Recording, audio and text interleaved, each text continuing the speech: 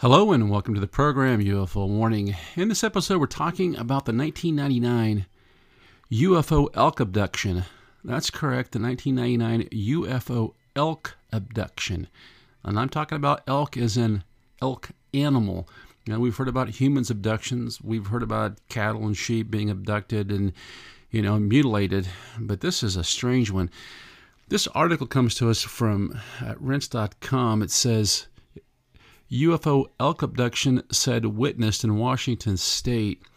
Now, the date of this article is February 25th, 1999. It looks like the original source is the National UFO Reporting Center case brief, it says. And then it has a link here. I'll put this link on the Buy Me a Coffee website.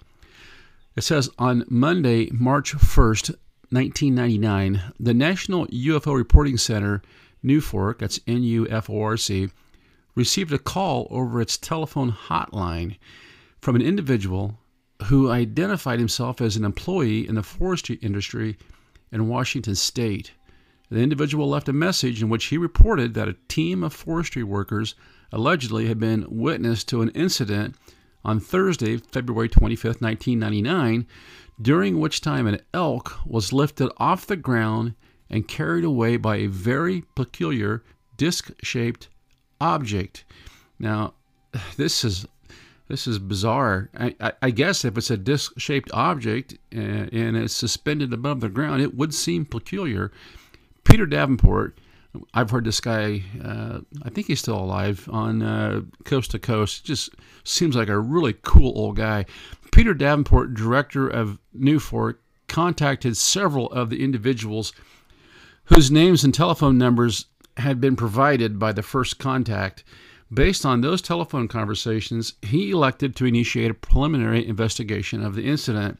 Isn't that nice? Somebody calls in, they report this strange case, and instead of just making fun of the person or calling them a conspiracy theorist or saying they're crazy, they did what you should do. They did an investigation. It says, because NUFORC traditionally does not serve as an investigative body, Mr. Davenport contacted Mr. Robert A. Fairfax, Director of Investigations for the Washington State chapter of the Mutual UFO Network, which does conduct investigations of alleged UFO sightings. Now, that's cool. That's what you call crowdsourcing right there. Messrs. Davenport and Fairfax traveled to the location of the alleged incident and jointly have been conducting an investigation of this elk abduction since Friday, March 5th. Their investigation to date has included a trip to the site of the incident, an interview of 3 of the alleged 14 witnesses to the actual abduction, and several conversations with individuals who work with the eyewitness. In addition, the investigators inspected the carcass of an adult elk, a pregnant cow, which was found dead beside a logging road on March 1st by other forestry employees within a few miles of the principal event.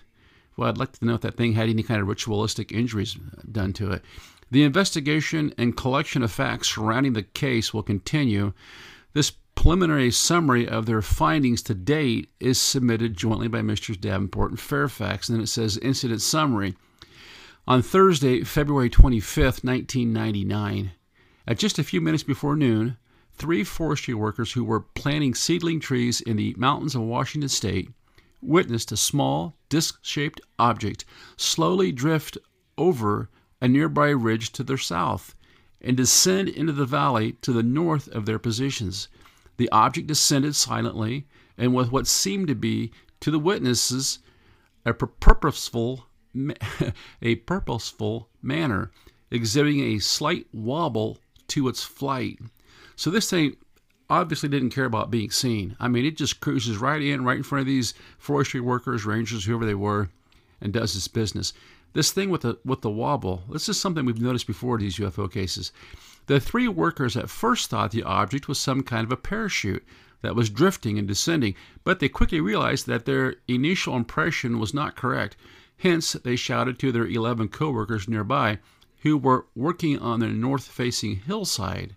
And all 14 members of the work crew watched the object for an estimated 3 to 5 minutes. Of course, this is 1999, so you really can't call this thing a drone.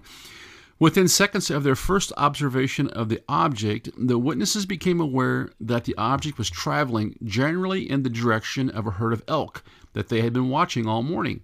They continued to watch as the object proceeded toward the herd until it succeeded in getting quite close to the animals.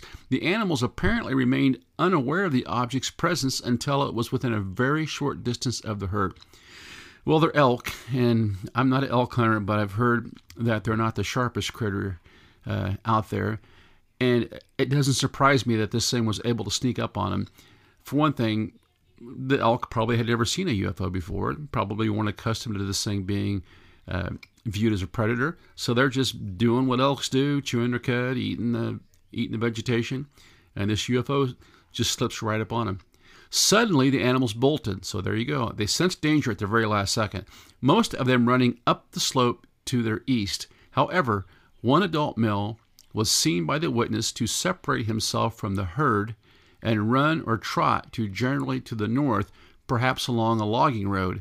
The witnesses report that at this point, the object quickly moved directly above the lone elk and seemed to lift it off the ground, although no visible means of support of the animal was evident to the observers. So this just seems like this thing was just beamed up. They're not seeing the beam, but some sort of gravitational force is exerted on this thing just to bring it up into the ship, unlike the one we talked about a couple of days ago where the human was abducted allegedly, and the other servicemen saw this long, almost like a metallic serpentine rope come down and just snatch him up by his foot. It says the witnesses added that shortly after lifting the elk off the ground, the object seemed to begin to wobble to a more pronounced degree than it had exhibited earlier. In addition, as the object appeared to increase its altitude, the elk, which was suspended upright below the disc, rotated slowly beneath it and appeared to be getting closer to the vertical surface of the disc. They also commented that the object seemed to increase in size slightly after it had picked up the animal. There you go. These things, to me, are not actually mechanical. They appear to be mechanical because that's how we view the world. But you see how this UFO is changing its shape to accommodate the animal as it takes on mass. It's almost like as it takes on this mass, it has to represent that mass with some sort of visible means. I don't know what's going on here, but there's something really weird going on. With the elk suspended below it, the object began to ascend slowly up a clear-cut slope to the east. However, the witnesses watched it apparently brush the tops of nearby trees to the east, at which point it reversed course and proceeded to the west. It executed a 360-degree turn to the left and may have gained some flight altitude in the process, the witnesses thought. It's almost like this thing is struggling with this elk. After the object had completed its turn and was once again proceeding in a generally easterly direction, it began ascending very quickly at what seemed to the witness to be a rather steep angle. It continued to ascend and simply disappeared from the sight of witnesses. The witnesses stated that once the object had started to ascend and had climbed to an altitude above their vantage point, they no longer could see the animal suspended below the craft. Their presumption was that the animal had somehow been taken into the craft, although the witnesses could discern no door of any kind or aperture through which the animal might have conveyed into the craft. It's just like this thing is this pure energy sort of contraption that just goes down there, just grabs this poor elk and just sucks it into itself. The witnesses stated that once the object had started to ascend and had climbed to an altitude above their vantage point, they no longer could see the animal suspended below the craft. The witnesses also stated that following the incident, the herd of elk remained in the general area, although remained more closely huddled together one another than had been the case earlier in the morning. The workers added that they too had remained closer to one another until their departure from the area at the end of the workday. Wow, that must have been just a tremendously strange experience. This is something that, it's fun to go back and look at these old cases sometime and just, have the witness testimony there and just take it for what it is. So we see these things are abducting not just people, but they're abducting animals. Doesn't matter if they're domestic animals, doesn't matter if it's wildlife. It's just as if they're taking samples, and some of those samples have had terrible, terrible experiments run on them. We just don't know what's going on here. Until next time, this is UFO Warning, over and out.